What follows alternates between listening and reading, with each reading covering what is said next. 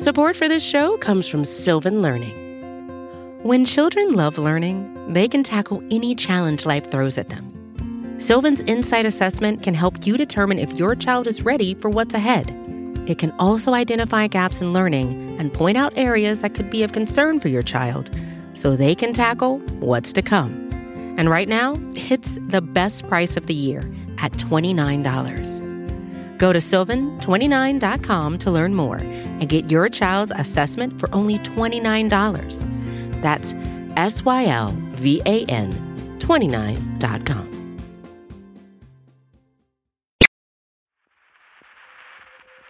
From Cafe and the Vox Media Podcast Network, this is Now and Then. I'm Heather Cox Richardson. And I'm Joanne Freeman. We're doing something a little bit different on Now and Then this week. Last Thursday, we received the 2022 William Hickling Prescott Award for Excellence in Historical Writing, presented in partnership between the Massachusetts Historical Society and the National Society of the Colonial Dames of America, Massachusetts. We decided to make the award presentation at Massachusetts Historical Society into a live Now and Then episode taping. We highlighted 5 objects in the Society's collection that we thought shed light on ordinary Americans brushing up against major events in U.S. history, commenting on them in their own ways to reveal a somewhat different story than we sometimes think of when we think about the collections in a historical society. We discussed voices as diverse as an intrepid cheese engineer, a group of imprisoned Indigenous illustrators, and a defiant Harlem Renaissance sculptor.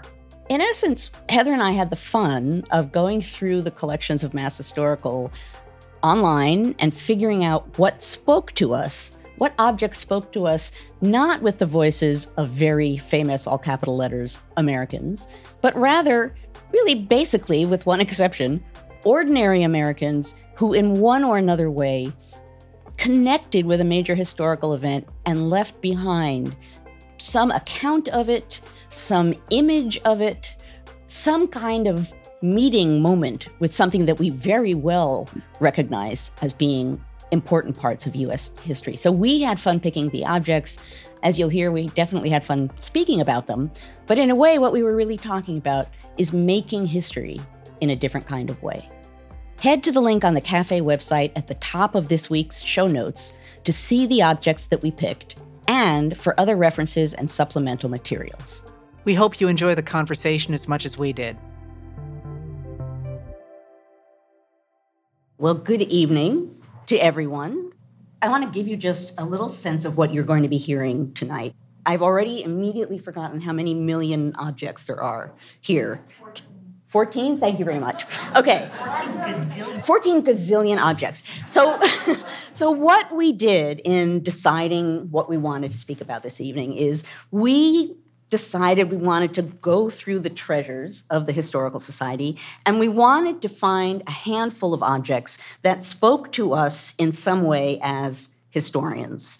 And what we particularly wanted to do, I'm guessing that for most people, you think about a historical society and you think about often great men, maybe some great women, and letters from great men and great women. But what you're going to see this evening is archives have amazing things in them that go beyond that. And this particular historical society has amazing, amazing artifacts. And what we want to do is talk about these artifacts, all of which in one way or another intersect with history, but they show you actual, real, normal, everyday people intersecting with history, commenting on it.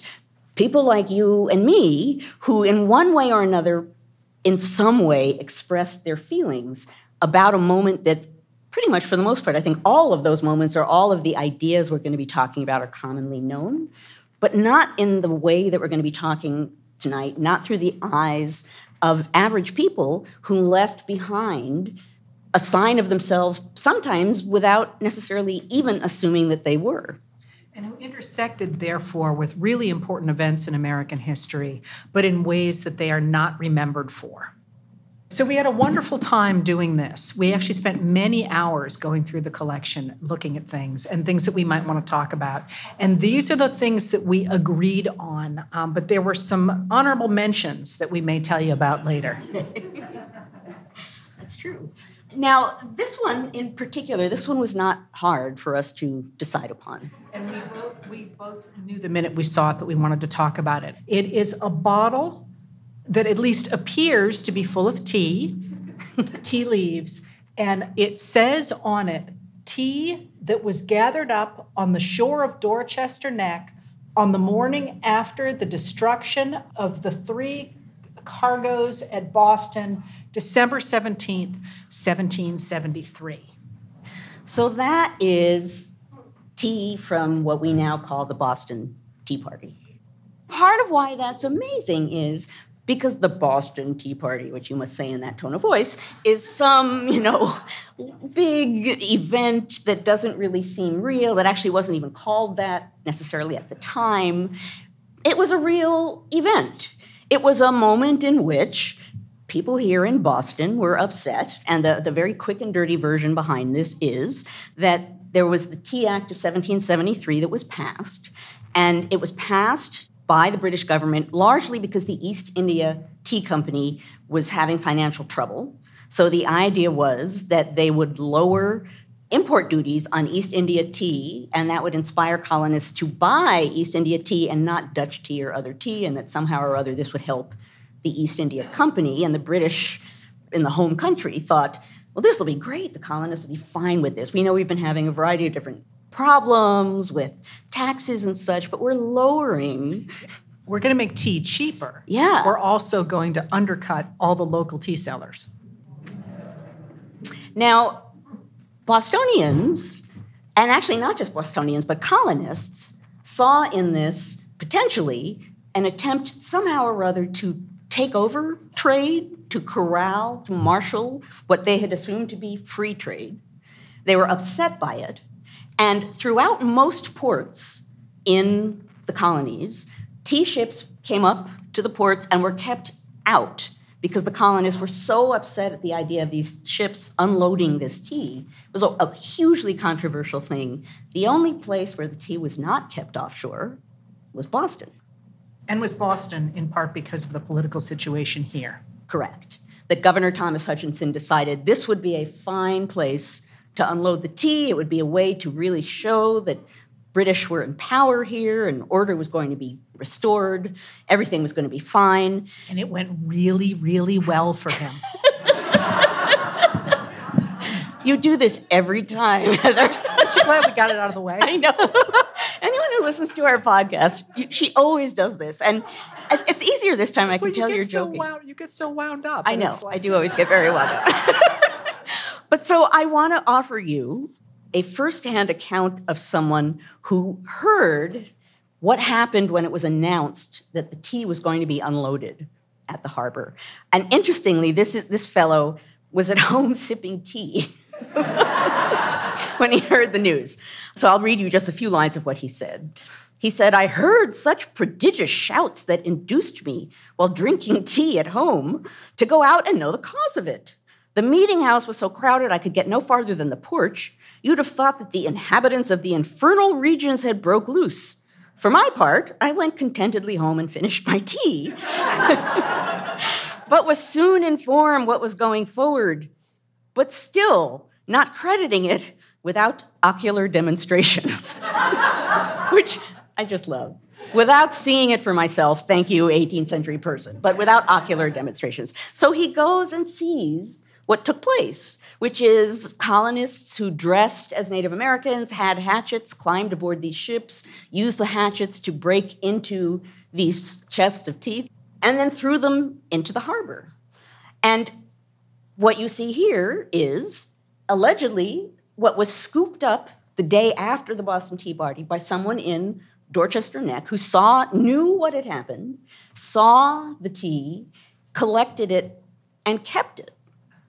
Now, part of what fascinated us about that is here's someone who knew, and it's not a famous person, it's a person who was wandering around, knew what had happened and saw this, knew that that event had significance to it, knew that it had been a big deal, and scooped up and kept the tea to commemorate that. So it's an average person. I don't know why this person, as you suggested, right? It's December. It's cold. This guy's wandering around. Dorchester Neck in December.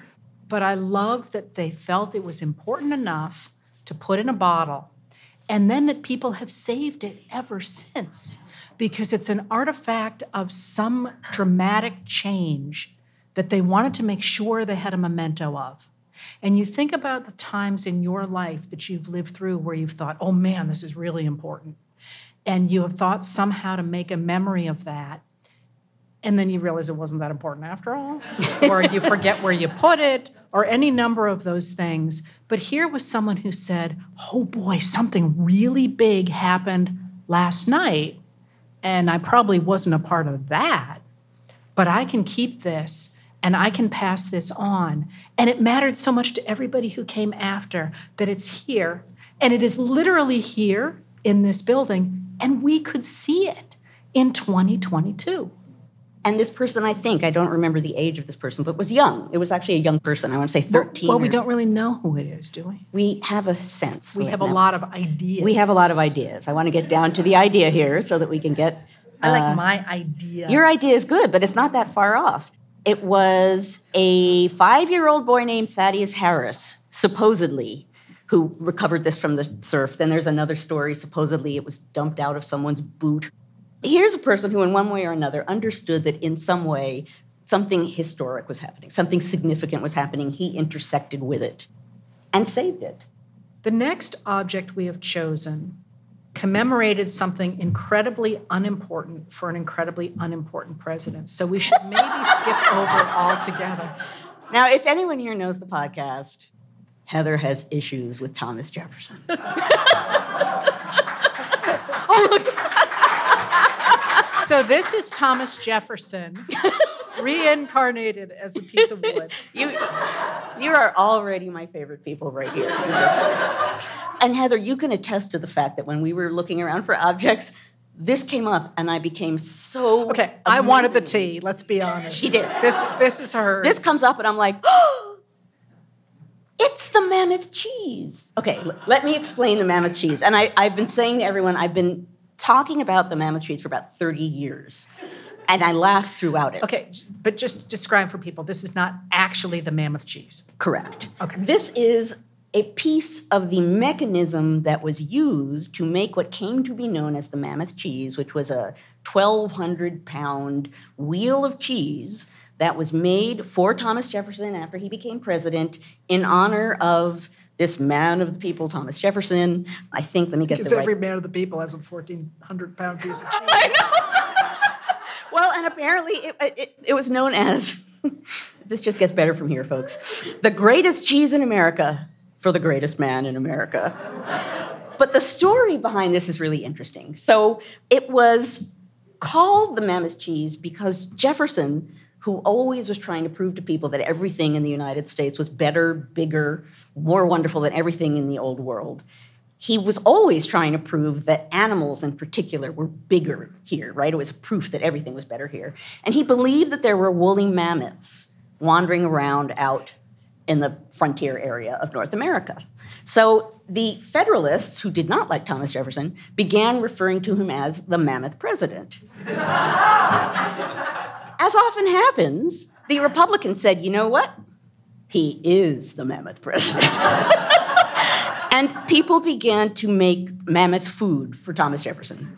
There was a mammoth loaf of bread, a mammoth veal, a mammoth pipe, and a number of other ridiculous mammoth things that were given to Thomas Jefferson. But the most famous of all was the cheese. Now, the cheese was made in Cheshire, Massachusetts, by several hundred farmers, their wives, and their daughters. And they apparently, as it was advertised at the time, used no Federalist cows at all, only Republican cows. And John Leland, the reverend who organized this, of course, afterwards became known as the Mammoth Priest. So this was put on a cart and taken to Washington, which is by this point where the government was. Someone at the time said, when it got to Baltimore, which was at least a month after it was made, it smelled strong enough to walk the remaining distance to Washington all by itself. Now, Jefferson loved the mammoth cheese because it was a sign, it was of a moment when America felt, again, talking about a moment when something happened. The Federalists had been in power throughout the 1790s. They're, in a sense, a very aristocratic party. The election of 1800, Jefferson becomes president, and it feels to people like there's been a sea change. The first transition of power, but also now we're a country that appreciates democracy in a way that we didn't before, and Jefferson symbolizes that, which is why somehow giving a cheese to the Democratic president seemed like the right thing to do.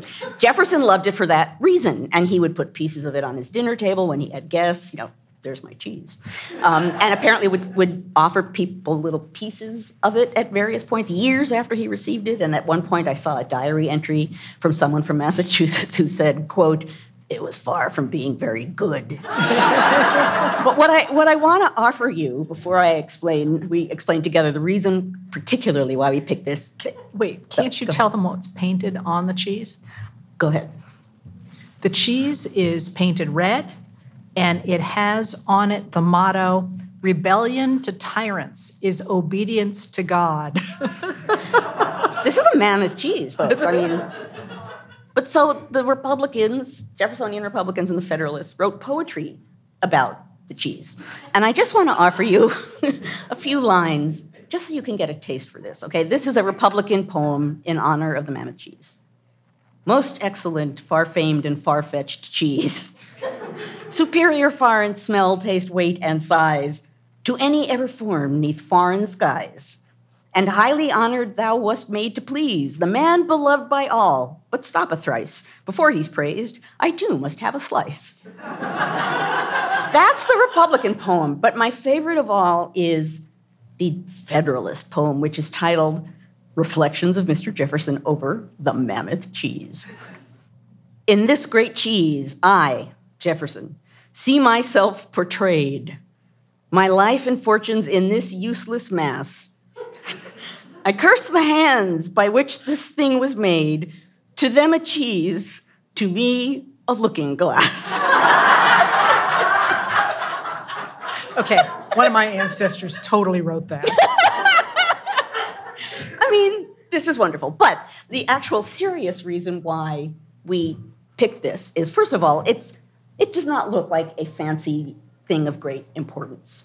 But this represents a bunch of people who came together to do something, men and women and young folk as well, to do something that commemorated a political moment that was of importance for them.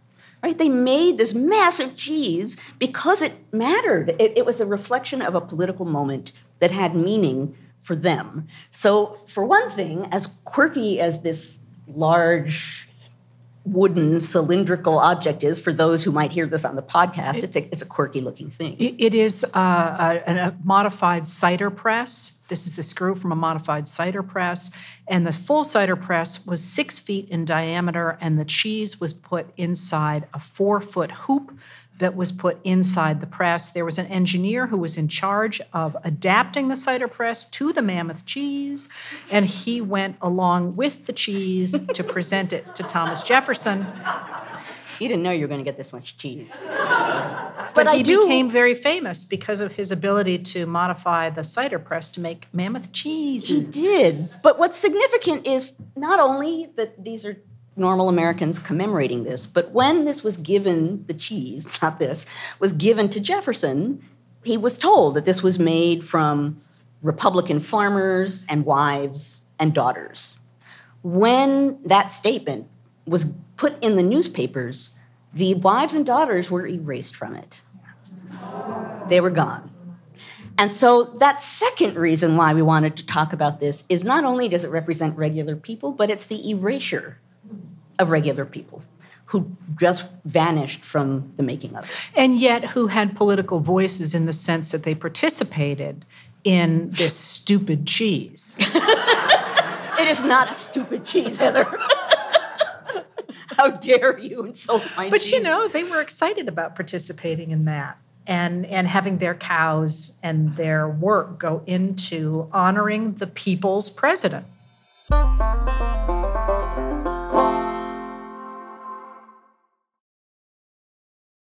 For more cafe history content, check out Time Machine, a weekly column by our editorial producer, David Kurlander, inspired by each Now and Then episode. You can receive the Time Machine articles through the free Cafe Brief email. Sign up at cafe.com/brief. The next object was one that particularly Heather grabbed at and thought was interesting. So why don't you lead into this? I love these images. This is a piece of ledger art, much of which was produced in Fort Marion in Florida, which I will tell you more about. But this is also something I suspect that many people would not have expected to see in the Mass Historical Society. It is an image done on paper in what was literally called a ledger book from the 19th century, where business people would keep their records. And it is a series of paintings done by indigenous artists in the 1870s or 1880s, and they are depictions of a number of warriors on a buffalo hunt. So there are 1, 2, 3, 4, 5, 6, 7, 8, 9, I believe, warriors that are riding their horses, and one whose horse is getting away and he's trying to grab it, which I think is very important, actually. And then there are, around the edges of the ledger book, a number of bison, which are commonly known as buffalo, but they're actually not buffalo. In America, they're bison, that are running as a herd and that are running off the edges of the page. And there is, to me, and I'll talk more about this in a second, a really lyrical sense on this page of the freedom of being on horseback in a buffalo hunt. And there is this artistic sense where indigenous Americans, the women tended to produce patterns, which I find myself even more drawn to than these. The men tended to write their history on animal skins, and this gets translated to ledger art, but they tended to portray motion and action without it being cluttered up with things around it. So you get literally here the objects on blank space, creating, I think, a very fine sense of movement. The people who were creating these ledger books had actually been captured and were imprisoned. They were all Native Americans who were warriors, and part of what they had been fighting about was over buffalo or bison that hunters had been basically capturing, and they were depriving these people of something that was vital to them for food. So it shows these animals running off the page as something actually rather touching about that, since part of what they're commemorating here is something that they were being deprived of in one way or another. So the bison are being depleted by then. What happens is in 1874, in June of 1874, there is a big battle that you've probably heard about. It's the Second Battle of Adobe Walls. And I say you've probably heard about it because if you know Lonesome Dove, in the scene where Lorena and Gus are in a broken down old building, and he says there was a big fight here a while back, he's referring to the Second Battle of Adobe Walls in that. And that second battle started a series of battles on the plains that ends up putting a number of the indigenous people who fight them into prison, into the local fort. And at that fort, they realize they can't hold all the warriors that they have, that they're collecting from the Plains Wars, the Comanches, the Kiowas, the Southern Cheyenne, and the Arapahoes. And so somebody gets the idea that the way to handle these indigenous warriors and their families is to send them to Fort Marion, which is now in St. Augustine, Florida. And they send them to that prison. And if you have been to it, which I highly recommend doing, it's really astonishing because it's a fort that's made of rock, and it's really cramped. It's a very small feeling. And the rooms are dark. There aren't windows. It's a fort. They're very dark, very small. And they corralled these indigenous Americans into this hot St. Augustine, Florida, muggy place after being on the plains. And they begin, of course, originally they put them in chains, and then they get a new superintendent, a man named Richard Platt, who says, well, maybe we can figure out a way to incorporate or assimilate these indigenous people into American society. So he takes off their chains and he tries to get them to assimilate into American society in a really tricky way. And that is to make them essentially assimilate through being in the military. And what's interesting about that is this is the 1870s, right?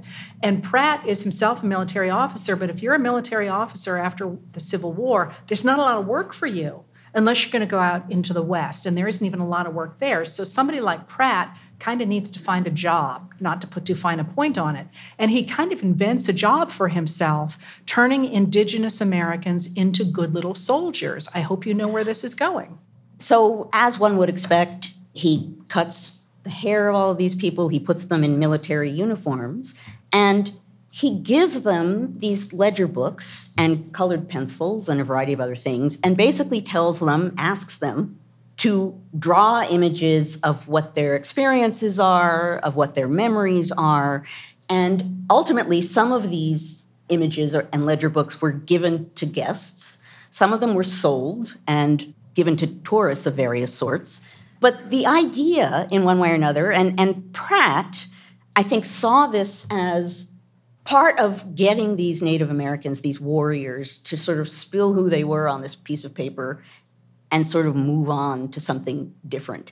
Pratt said a little bit later in his life, when he was talking about his view towards Native Americans, it was a speech that he gave actually in 1892 titled "The Advantages of Mingling Indians with Whites." And it had a line in it that said this, quote, "Kill the Indian in him and save the man." So by starting the indigenous Americans at Fort Marion on the process of creating something they could sell, he is doing that version of assimilation. And what's great about the ledger art is that this is actually a very particular one in that it so deliberately shows life as part of a buffalo hunt. And again, a sense of humor up here with this guy who's fallen off his horse. But a lot of them are really fascinating because they're grappling with railroads. They're grappling with the changing scenery. The fort itself. Mm-hmm. And they are images of this attempt of a group of people to find their own way through this moment of assimilation. And the reason that I mentioned that he is trying to turn indigenous warriors into good little military people is because I hope some of you recognized his name as the man who's going to start Carlisle Indian School. Because what he figures out is that if this system works with the adult indigenous warriors, it should work all the better with children. So by 1878, a lot of these artists and the people who were imprisoned at Fort Marion have been allowed to go back to the reservation where theoretically they now have a base to support themselves, right? Except they don't have access to ledger books or paints or colored pencils or colored ink or customers. So a lot of the artists never continue in their work, but he goes ahead and he figures out that according to the treaties that the U.S. government coined with the indigenous Americans, the government agrees to provide schools for the indigenous children, but it doesn't say where. Little loophole there. And that was not something when they wrote the treaties that they were thinking about. Everyone assumed that the schools would be on the reservations. But Pratt says, no. We'll put them in used Army barracks, and here's some right here in Carlisle, Pennsylvania. And that's how we get the Carlisle, Pennsylvania Indian schools, where the kids are treated like little military people. They're supposed to live by a military system of rules. They have their haircut, they have the uniforms, they have the whole thing. It's worth saying, too, that some of these ledger books were given to people to raise money for what becomes the Carlisle School. Part of our theme that we're talking about tonight is ordinary people sort of intersecting with these moments of historical import. It has to do with the artist, Bear's Heart, who apparently was 24 years old at the time. And as I suggested earlier, it's not like this is an entirely voluntary thing that they were doing. But what I find myself thinking about is the people, Bear's Heart and others, I think there's another man named Making Medicine who also did some of the drawings, they knew that they were making these drawings for a white audience, for Pratt, for guests, for tourists. And it made me want to go and actually look at the drawings and try and see them through that lens. You could see, again, someone expressing himself in a way that could be invisible unless you know the story behind the artifact.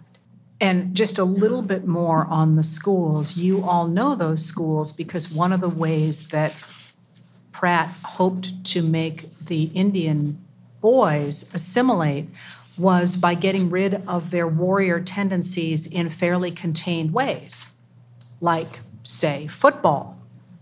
And one of the ways to get them to play football well is to get a decent coach, like, say, Pop Warner.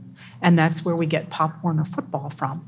But this particular piece of ledger art is also interesting because the reason it's here is because one of the people who was interested in this experiment that Joanna's talking about was himself a writer of American history about the American West and believed that the world was really in a conflict between democracy and monarchy, between all these binaries, and the places where that played out was in the American West, he believed, or in the American natural world, and that was Francis Parkman. So Francis Parkman acquired this book that, once again, we now have here in this building of a number of indigenous Americans who were trying to make their way through this incredibly fraught political moment. And it was obtained. Parkman himself was part of the school of thought that believed that the conquest of Native Americans was the victory of civilization over savagery. This piece of art is framed in so much history that's unfolding with these people literally imprisoned in the middle of it. So it's an incredibly powerful piece of art. And again, we're looking at someone testify to their experience of being in the middle of this historic moment.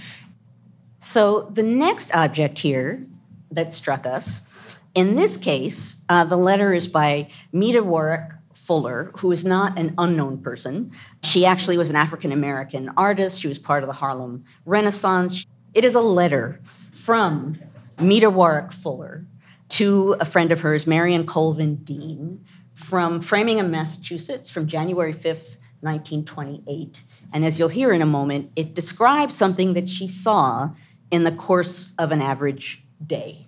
She was this famed African-American artist. She used Afrocentric themes. She was a sculptor. She was a theater designer. She was a poet. She was a painter. And this letter is written to Marion Colvin Dean, who was a white Canadian woman who worked at the Hampton Institute. Yes, she is on a bus in Framingham, Massachusetts, and she overhears a woman talking. She says, I was on the way home after a few errands downtown, and laden with the usual packages, bundles, and such, I was taking the bus, and while fishing for my ticket, I noticed a youngish sort of woman talking about traveling. Contrary to custom, having succeeded in finding my ticket, I took a seat at the extreme end of the bus, it being filled up in the front. I could still hear the conversation. She spoke of how strange it seemed to see colored people mingling with white people in schools and restaurants and the like. She would go out if one sat down at a table with her. It didn't seem right. It all impressed me as very funny, and mischief got the better of me. I wrote on a slip of paper, quote, God made man of one flesh. I rolled it up, and as I passed on my way out, I dropped it in her lap. I was convulsed at the expression of surprise when she saw what I had done, but I left the car before she had time to read it. I have not since seen the woman with whom she was talking, but I am curious to know what she did after reading it. That's a remarkable moment. It's a woman who is known. Actually, her mentor was Rodin. Auguste Rodin was a famed sculptor.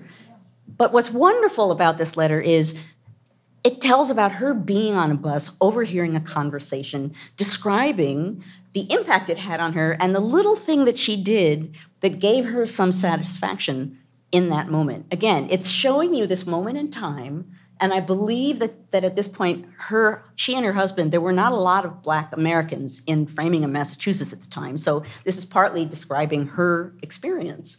But she's offering you a sort of daily story, a little anecdote about running errands and what she overheard.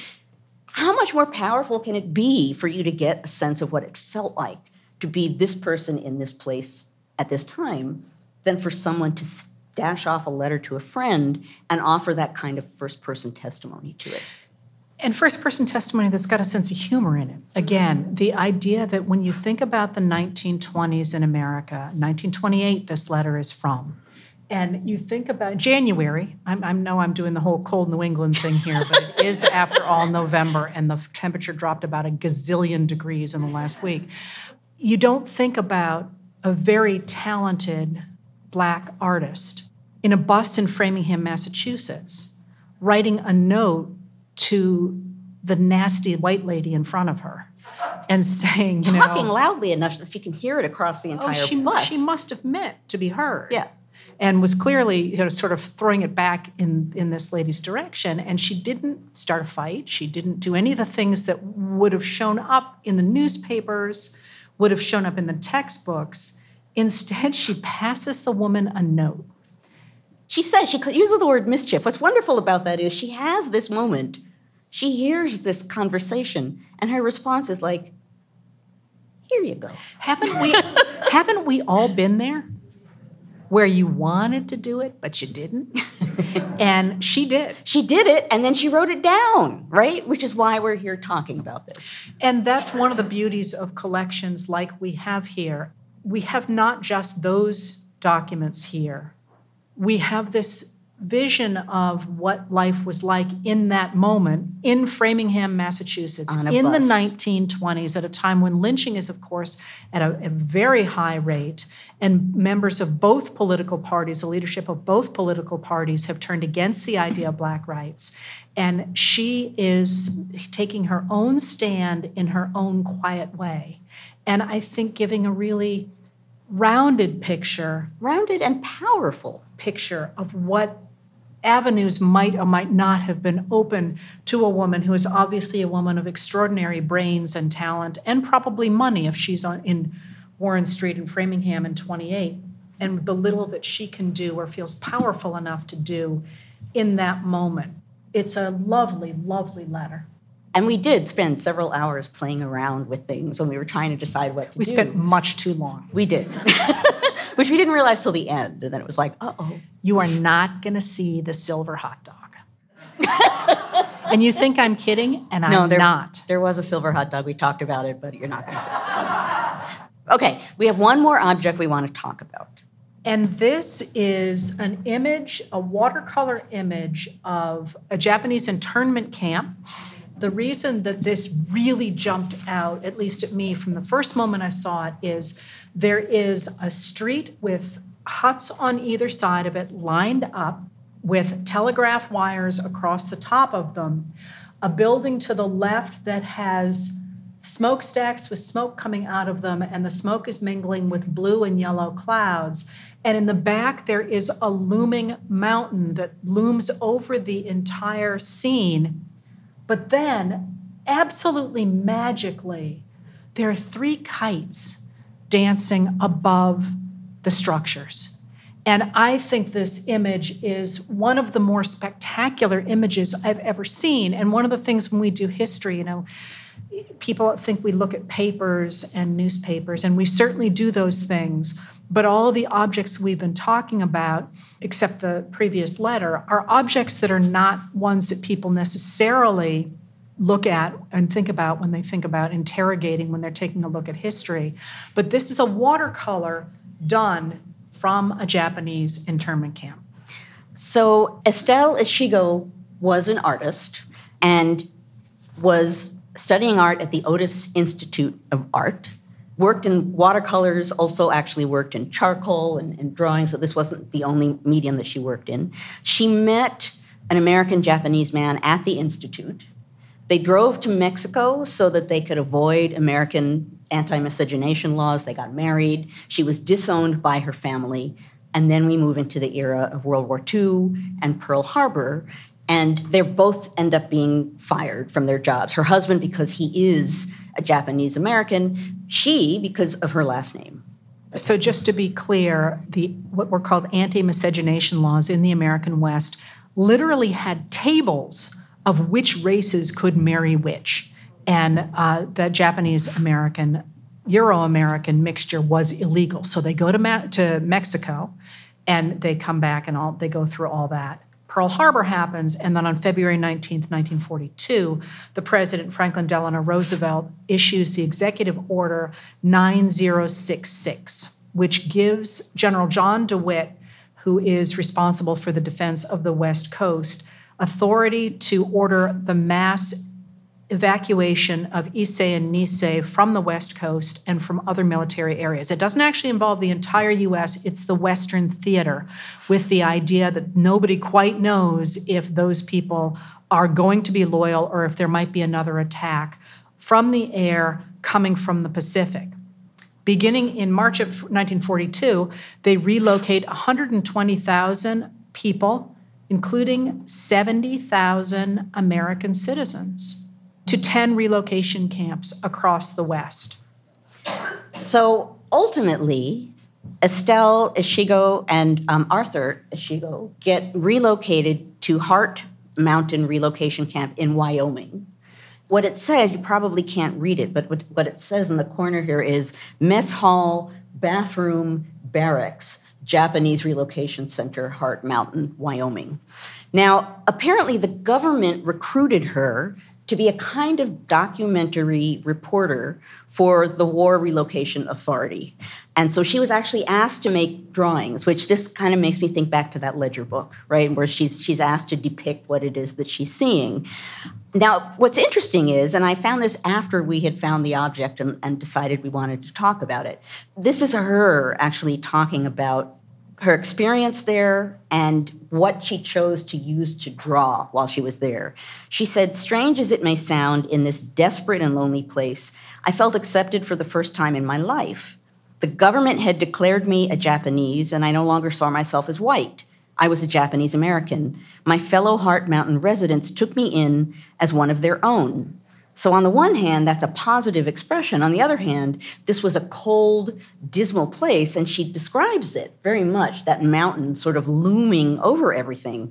But interestingly, more often than not, she used charcoal sketches and pencil drawings when she did her artwork there because she found that watercolors were, quote, too clean and untroubled to capture the experiences of the camp." So what's remarkable about this is the precise thing that you grabbed at when we first looked at it, which is this is a watercolor, and what it does capture is something flying above, floating above this scene with the mountain looming and these barracks in the foreground.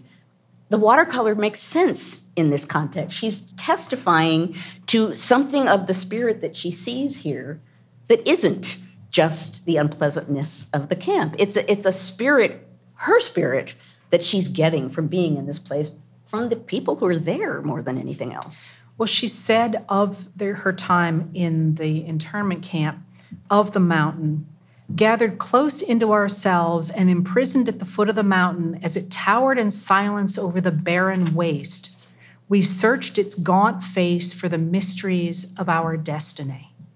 And to me, the use of those kites, a child's symbol, flying over the mountain, is just so incredibly powerful and such a very powerful statement of, once again, a name that many people may not have heard of, leaving her mark on this incredibly important moment in American history and in American political history in a way that is ever so much more powerful than so many of those memos that say, yes, this is how we're going to proceed next. This one really jumps out at It's me. moving, and it really does depict the power and the impressment of being in the camp and the freedom that hovered there for her. If only you could get above it. Exactly. So we were deliberately trying to set tonight the story of individuals who weren't necessarily marked in history and who were often marginalized, but who left a record that we can read and interpret to understand our history. We do tend to think of history as, the Boston Tea Party and the great men doing the thing that great men do. But the fact of the matter is that, of course, it almost doesn't need to be said. history is us, right? History is people. History is people living their lives and making choices. And I think particularly in the moment that we're in, and we are living through historic times of our own.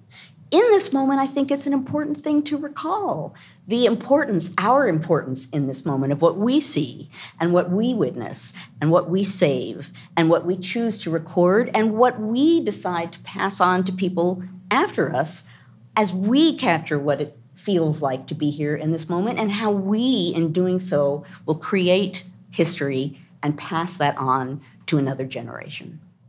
Thank you for being here. Thank you.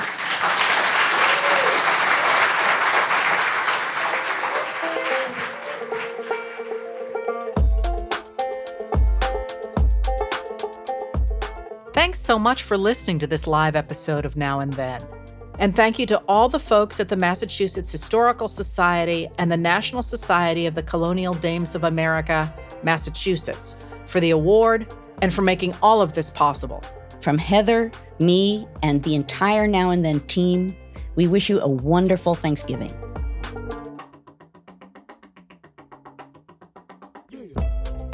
That's it for this episode of Now and Then. If you like what we do, please rate and review the show on Apple Podcasts or wherever you get your podcasts. It makes a big difference in helping people find the show.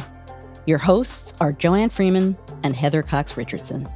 The executive producer is Tamara Sepper. The editorial producer is David Kurlander. The audio producer is Matthew Billy. The Now and Then theme music was composed by Nat Weiner. The cafe team is Adam Waller, David Tadashore, Sam Ozer-Staten, Noah Azalai, and Jake Kaplan. Now and Then is presented by Cafe and the Vox Media Podcast Network.